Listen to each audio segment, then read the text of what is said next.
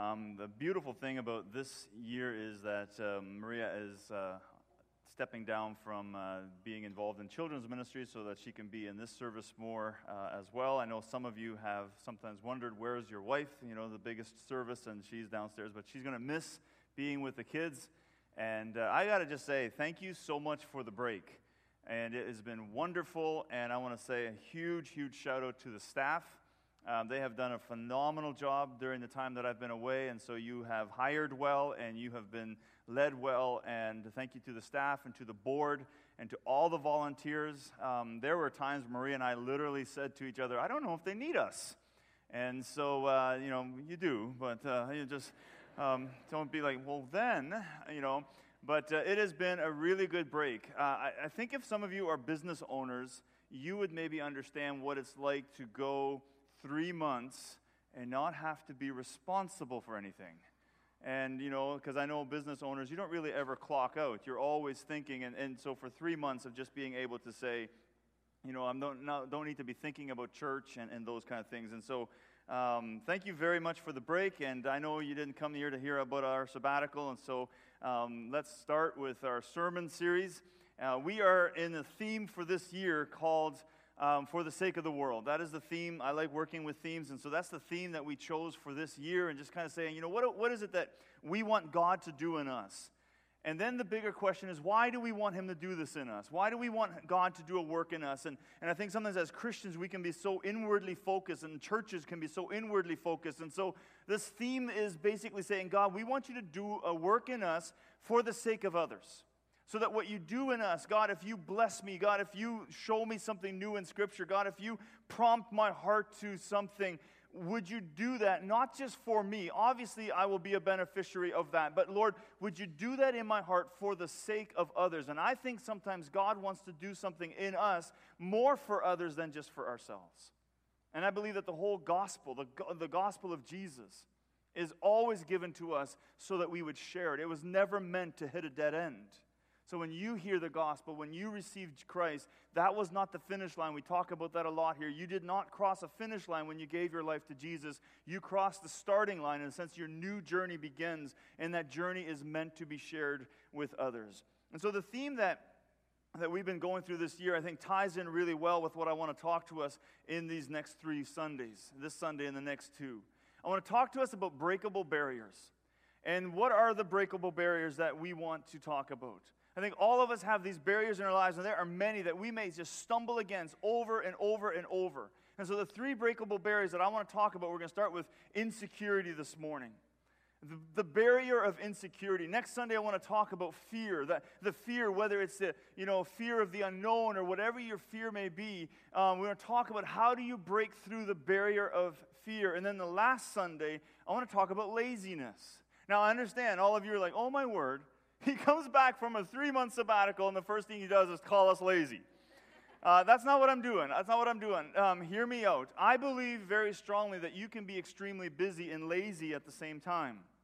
And so we're going to unpack that. There you go. Where's my kids? They're like, you always say unpack. There you go. We're going to unpack that and wrestle with it, and it'll help us understand what we mean with that. So let's talk this morning then about insecurity.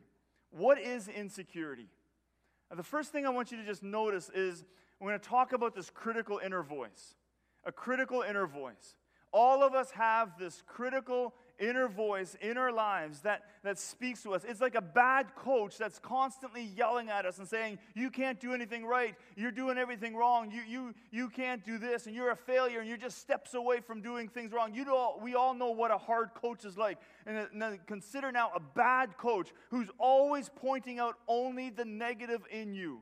That is your critical inner voice. Stephen Furtick wrote a book called Chatterbox, and he spoke a lot, and he talked a lot about this critical inner voice in that book.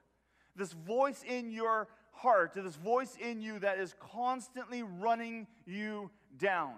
This voice never says anything good about you. It takes everything about you and turns it negative. So insecurity is one of those things that this voice is going to constantly tell you and push. And so what is a basic definition of insecurity? The most basic definition of insecurity is being uncertain or anxious about oneself. It's not necessarily about what you can do or can't do. Insecurity is this very, very basic, the very basic definition of insecurity is this constant, feeling of being uncertain or anxious about yourself. It's a lack of confidence in the abilities of oneself. Mostly though what happens, insecurity almost always comes from within. You might look at something and say, oh my goodness, I have this big thing coming up and I'm so insecure. Your insecurity always comes from within. These outward things, these external things will only trigger the insecurity that is already within you. Insecurity is this inability to really be confident in yourself, and we're going to talk about that a lot. Now that may not sound like all that much. You might look at this and say insecurity doesn't sound like it's all that serious, but insecurity can be debilitating to people. There are people who have missed major opportunities in life because of their insecurities. Insecurities can cause you to lose friends. Insecurities can cause you to choose the wrong friends. Insecurities can cause you to lose your job. Insecurity can cause you to even struggle in intimacy in your marriage. And so insecurity is this incredible thing that all of us in some way or another struggle with. Insecurity, I believe, is far more destructive, far more powerful than most of us are willing to give it credit. There's a man in the Old Testament named King Saul. He's the first king of Israel. And King Saul is probably the definition of insecurity. And King Saul is described in 1 Samuel chapter 9, verse 2 as a handsome man, a young, handsome man, and he is a head taller than everyone else. So in other words, just because you look good and just because people literally have to look up to you doesn't mean you can't struggle with insecurity. And so here's this king and his prophet. The prophet of Israel at that time was a man named Samuel, and Samuel is sort of the spokesperson, or he is the spokesperson from God to Saul. And so he gives Saul these instructions in chapter 10, verse 8. He says, "Go down to Gilgal, and I will surely come to you to sacrifice burnt offerings and fellowship offerings. But you must wait 7 days until I come to you and tell you what to do." Pretty clear instructions. But in chapter 13, we see what's happening. Saul and his armies is up against the Philistines in this massive army, and all the soldiers on the Israelite side are so afraid that they begin to scatter, and they literally hide in every crevice that they can find. And here's Saul. He's the king. Everyone's looking at him. He's 30 years old, and everyone's looking at him. And now what do we do? What are we going to do in this situation?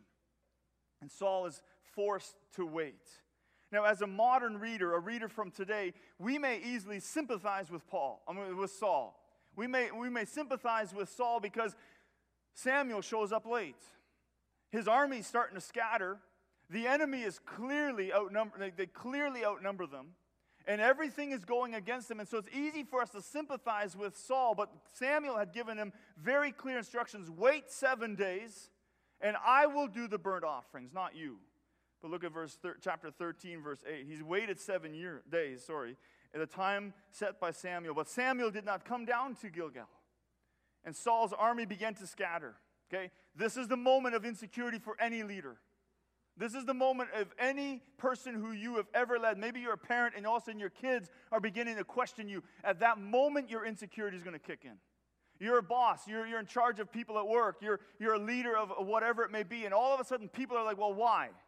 Why should we do this? I'm not sure. I'm not showing up for this and this. Your insecurity is going to kick in at that very moment, and that's exactly what happens to Saul. His men begin to scatter. Verse 9, he said, "Bring me the burnt offerings and the fellowship offering." And Saul offered up the burnt offerings. Just, of course, typical Bible story, right? Just as he finished making this offering, Samuel arrives, and Saul went out to meet him. I'm not going to read the rest right now, but what happens is Samuel basically tells Saul, "What in the world were you doing? And because you disobeyed, your kingdom will be removed from you." Now, like I said, we may want to sympathize with Saul in this and say, well, Samuel, you were late. But what we see is that Samuel was just barely late. As soon as the time that was stipulated for that moment, as soon as that came, Saul was like, okay, never mind. He's not here. Let's do this. And if he had waited just a little bit more, Samuel would have been there. In Galatians chapter 2, we see another incidence of insecurity. And this time it's found in the Apostle Peter. Peter was part of the Jerusalem Council when they made the decision that Gentiles can also be Christians, Gentiles can also receive the Holy Spirit, and that the Jewish people, the Judaizers, were not going to expect the Gentiles to do the same things as the Jewish people, because they did not have those as part of their customs. So circumcision and all those other things regarding food and cleanliness and all those things, they were not going to regard or require the Gentiles to do those things because they're Gentiles. Peter was there. Peter was a strong spokesman on behalf of that decision, saying we must make it easier for them. And so the Council of Jerusalem agreed. And so now Peter's in Antioch, and we read that Peter was probably very comfortable being around Gentiles. As a matter of fact, he was so comfortable that he would eat with them, which was a huge no-no for Jewish people. But let's read what happens. The Apostle Paul writes this in Galatians chapter 2, verse 11.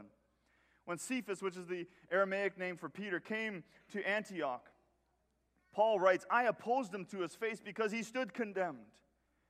For before certain men came from James, James is the brother of Jesus, who was the leader of the church in Jerusalem. And we don't think that James sent these men here, but for whatever reason, these men came and they said, we represent James back home. And most likely they were maybe false teachers or something like that. But it says, before certain men from James came, he used to eat with Gentiles. But when they arrived, he began to draw back and separate himself from the Gentiles because he was afraid of those who belonged to the circumcision group, those people who came from James. Isn't it interesting that Peter was so confident?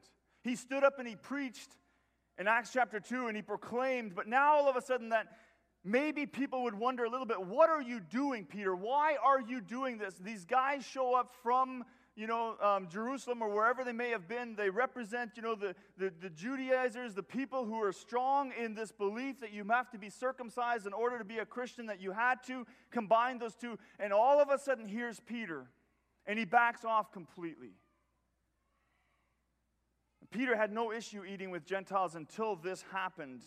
But now that these men were here, all of a sudden his insecurity kicked in. I would say to you that insecurity was there the whole time. This was just something that triggered it.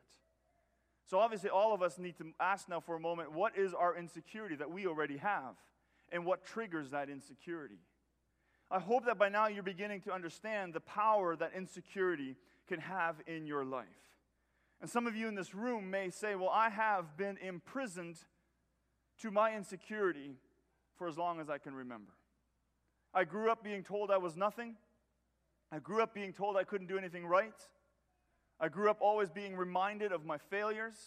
And to this day, that's what I believe about myself. Remember, insecurity is that critical inner voice. That critical inner voice that is always telling you the worst about you. It will always say things like, you can't do anything right. You're such a loser. You can't make friends. You're overweight. You're a failure. And insecurity will kick in even in those moments when you are relatively confident in what you're about to do. Insecurity is going to kick in and say, well, yeah, but I bet you got lucky. Yeah, you did fine last time, but what about this time? And insecurity, that critical inner voice in you, will always remind you of the worst about yourself. So how do you recognize insecurity? First thing you need to know is insecurity is almost always easier to see in other people than in yourself. I got this from Psychology Today. It says this: here are four ways to recognize insecurity. Number one, the insecure person tries to make you feel insecure about yourself. The insecure person tries to make you feel insecure about yourself. When you start to question your own self-worth, and if it is typically around a specific person or a type of person, most likely that person is pushing their insecurity on you. So if you're always confident around certain people, but now suddenly you're with your group of friends, or now suddenly you are with, whatever it may be careful that you are not allowing their insecurity to be pushed on you. Because what you need to know about an insecure person is for them to feel better about themselves, their main focus will be to try to make you feel insecure about yourself. Because then suddenly they don't feel so bad about themselves. Be careful that you're not that person doing that. That if you're insecure about yourself, that you don't push your insecurity upon other people. Number two, the insecure person needs to showcase his or her accomplishments. This is the person who has to constantly brag about how well they do everything. They're very inferior to everybody or everything, and so they will constantly project themselves. They will constantly brag about how educated they are, how great their job is, how good they are in sports, how this, and this. And I'm not saying that's by definition always an insecure person, but most often an insecure person must do everything they can to make sure that you see how good they are, because that helps them have self-worth. And so most of us probably know someone like this, who, you recognize that they're good at one thing, but you may recognize that they are struggling with other things, but this person every conversation goes back to what they're good with. And this is their way, again, of masking their insecurity. So although they may feel very negative about themselves, overall, they need to make sure that they brag about them. This is the person who has to always one-up your story. Anybody know someone like that? You tell a story, it's like, oh my goodness, I walked on the moon. Yeah, well, I walked on the moon with one leg. It's always one up. I'll be the first one on Mars. That's a little extreme, I'm sorry. But, this is the person who always has to one-up your story. Number 3, the insecure person drops the humble brag far too often. I don't know how many of you understand the humble brag. The humble brag is a brag disguised as a self-derogatory statement, but really what they're doing is bragging about themselves. This is the person on Facebook who's like, oh my goodness, I am so tired of traveling because my job requires me to. Humble brag. Here's one that my kids came up with. I was up till midnight studying so that I can keep my marks up. Humble brag. I want you to all know that I have to struggle so much because I'm so amazing. Humble brag. I heard somebody on the staff saying, I know a family member who is the definition of humble brag, and I want to point you out, but that would be rude, So I'm sure all of you, but this insecure person they want to constantly remind you just how amazing they are. Number 4, the insecure person frequently complains that things aren't good enough. The insecure person is the one who is always presenting themselves as they are the standard holders. Nothing's ever good enough. Nothing's ever, okay, because they have to be the ones that can always raise the standard of everything. People high in inferiority like to show that they have high standards so that, again, we feel intimidated by them. And it's a way of protecting them. Like you may be like all confident in something like, well, I just don't think that we do that well enough. Oh, I thought we could have done that so much better. They raise the standard in a way that makes you feel insecure about what you did. So overcoming or breaking the barriers of insecurity are so important. In these 4, if you recognize yourself or if you recognize some people around you, I want to challenge all of us today to consider how we can then break through this barrier of insecurity. So what do? What if at this moment you realize that you are struggling with insecurity and you know that you've been doing this for years? How do you finally break through insecurity? The flip side of insecurity, and we've already used this word a few times, the flip side of insecurity, in other words, the opposite in a sense, the opposite of insecurity or the flip side of insecurity is confidence. Confidence. Some of us are very intimidated by confident people. Confidence is such an important thing for all of us, but hear me out. Confidence is the thing that that we all need in order to break free from insecurity. But we need to recognize that if we do not place our confidence in the right thing, that our confidence, the thing that we are confident in, can actually be the very thing that feeds our insecurity. So we need to make sure that we place our confidence in the right thing or the right place. Because if we don't place our confidence in the right place, our confidence or what gives us confidence could be very likely the thing that feeds our insecurity. Let me explain what I mean by that. If you've placed your confidence in your career, I have a good career. What happens if that career gets challenged? What happens if they hire someone who can do this better than you? If your confidence is in your finances, if your confidence is in your sports, what happens if you break something? What happens if you don't make the team? If your confidence is in the wrong place, then that is the very thing that could possibly feed your insecurity. Because you could end up sitting there going, man, I'm so glad I have this job. I'm so glad I make this and this much. I'm so glad I'm able to do sports like this or this or this.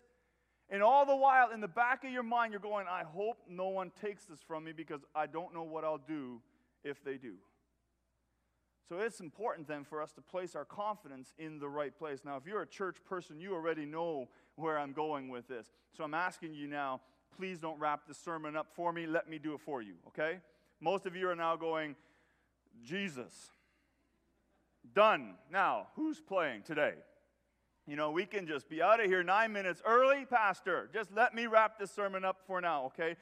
So yes, Jesus is obviously the place where we need to place our confidence. But let me challenge our thinking on that a little bit. Not saying that he isn't, but I want to wrestle with this rather than saying, what is it about Jesus that can give you confidence in your insecurity? What is it about Jesus that can give you confidence in your insecurity? Because insecurity is an interesting creature. It is very different than some other things because it's the inner voice in you that is always running you down. So you're going to have to be careful that you understand the answer to this because your critical inner voice is going to turn whatever you give it backwards. And it's going to take the very thing that you have and it's going to try to defeat you with it. Some of you have already experienced this many times. You will tell yourself, well, I did fine last time. Yeah, but that was last time. It's different this time. And your critical inner voice just, boom, turned it around on you. So what is it about Jesus that can give you confidence? So number one, is it that he's all-powerful? Is that it? Is it because he's, all-powerful, knows, he can do everything? I don't know about you, but when I'm around very powerful people, I actually become insecure. So is it that he's all-powerful? Absolutely. You may have a struggle in your life, and it is awesome to know that you have an all-powerful God. But I would say that possibly in the area of your insecurity, that may not help you a lot. As a matter of fact, it's possible that some of you struggle to have a relationship with Jesus because you see him so threatening because he's so powerful. How in the world can I come before such an all-powerful God? And so you actually hold back. So I'm not saying this is a negative thing. I'm just saying we need to understand what is it about Jesus that can give us confidence in our lives. What about the next one? Is it the fact that he's all-knowing? His omniscience. He knows all things. He is he's able to see everything we do. He knows all the things. I'm guessing for some of us that doesn't help our insecurity at all because now suddenly you realize not only did he see everything I do, he also knows my heart. And he knows where that came from. And so suddenly, knowing that God and Jesus knows all things, that may not give us the confidence that we need. Now, when we are up against a struggle and we don't know what to do in our lives and we need to make a big decision, at that moment, oh man, it is awesome to know that God is all-knowing and that there's no question we can't throw at him that he does not have the answer to. But in the area of insecurity, we want to be careful because that may threaten us more than give us confidence. Hope you're still following me. What about the next one? What about the fact that he is omnipresent, that he is all-present? There is nowhere you cannot go where God is not. Now again, I love that one when I'm away from my kids. I love that one just in knowing that no matter where I am, no matter where my family is, no matter whatever it may be, God is here. He is everywhere all the time. But in the area of insecurity, okay, we're talking about insecurity. In the area of insecurity, all of a sudden knowing now that God is everywhere. In other words, I cannot get away from him. So if I feel threatened by him here, I feel threatened by him here, and I always feel threatened by him because I'm insecure about who I am, and I cannot get away from God. Now, these are not criticisms of God. But hear me out. We are dealing with insecurity. And it doesn't help to say, well, we serve an all-powerful God who knows all things and who is everywhere and he can help you. Can I suggest something? I wonder if that's the very reason some of you have a hard time having a deep, intimate relationship with God because you feel so out of your league. And you wrestle to really believe that God can love you.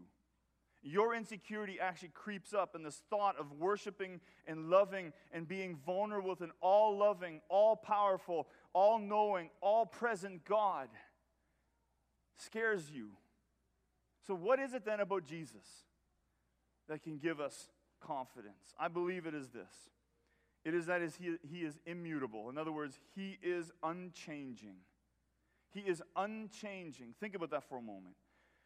Insecurity so often is threatened most with change. Your insecurity probably comes up the absolute most the moment something is new in your life. All of a sudden you're being asked to deepen your relationship with God. Like, what if I can't? What if I goof up again? What if I do the same thing I said I wouldn't do? And change brings out your insecurity. So at this moment, I want you to just recognize that God does not change. Hebrews chapter 13, verse 8, Jesus says this, Jesus Christ is the same yesterday, today, and forevermore. Listen to this quote from J.I. Packer, from his book, Knowing God. He says, where is the sense of distance and difference, then, between believers in the Bible times and ourselves? He says it is excluded. On what grounds? On the grounds that God does not change. Fellowship with Him, trust in His Word, living by faith, standing on the promise of God are essentially the same reality for us today as they were in the Old and New Testament believers. This thought brings comfort as we enter into the perplexities of each day. Amid all the change and uncertainties of life in a nuclear age, God and His Christ remain the same, almighty to save. So think about this for a moment. If you have ever received any comfort from the Word of God, if you have ever read the Bible and said to yourself, man, that is beautiful, that is awesome, that same God is the same for you and I today. God does not change. And I trust that just knowing that God is always the same is a huge comfort for each one of us. So in these moments when we are here, we don't have to say, well, today I goofed up. Is God still going to love me? Today I did this. Is God still going to love me? If He loved you yesterday, He loves you today. If He's willing to forgive your last sin that you committed, He is willing to forgive every sin. He has forgiven every sin that you committed. There is nothing you can do. God does not change. In Revelation chapter 22, verse 13, it says, I am the Alpha and the Omega. I am the first letter of the Greek alphabet and the last letter of the Greek alphabet. I am the beginning and the end, the first and the last. He doesn't change. So I want to give you a challenge then to do 3 things before you go. And maybe you'll need to continue to do these as you leave here. But what do we do with this? So what? That's the question. So what? So we know that insecurity is powerful. We maybe recognize our insecurity in ourselves. And we know now that confidence is the thing that we need to break the barrier of insecurity. And we know that we can place our confidence in Jesus because He is never changing. So now what? I want to ask you to do 3 difficult things. Number 1, I want to ask you to place your trust in God, in this unchanging God, to place your trust in Him, to know that if He hasn't wiped you off the face of the earth yet, He's not planning on doing so. To place your weaknesses and your insecurities into His hands, to give yourself completely to Him. The second thing I want to ask you to do is to begin to believe the best about yourself. No more negative talk. Silence the critical inner voice. The more you allow the critical inner voice to speak, the louder it gets, and it's possible that for some of you, the critical inner voice is screaming at you. So we need to silence the critical inner voice. And then thirdly, accept that you may be weak in some areas, and that's okay. Accept the fact that you may be weak in some areas, and it's okay. Not all of us are meant to be strong in the same thing. Some of us need to just recognize this is something I'm not good at, and it's okay to not be good at it. None of us were asked to be good at everything, and so some of us, we spend all of our energy trying to get better at something that God never designed for us to be gifted in. Rather, what we should do is spend our energy living out the life that God has planned for us to be. So trust in God. Believe the best about yourself. Stop the negative talk. And accept that you may have some weaknesses and that it's okay to have them. God still has a plan for you, and He will accomplish His plan for you. I would ask you, as you go, to read Psalm 139 for yourself today. If this is something that you struggle with, I would encourage you to read that psalm over your life. And I trust that in this, you will find strength to break the barrier of insecurity. Amen. Thank you so much for joining us at Deer Run Church. Today, Pastor Ike spoke to us about insecurity and how it can be a barrier in our lives, and how we can find confidence to overcome this barrier. We would love to pray for you and would love to encourage you to contact the office if you need prayer. Or you can go to deerrun.church/prayer and send your prayer request to us that way as well. Also, as we go through this series, we would challenge you to have these discussions with your life group. If you're not in a life group, please contact the office. Thank you for being a part of Deer Run Church, and we look forward to seeing you again.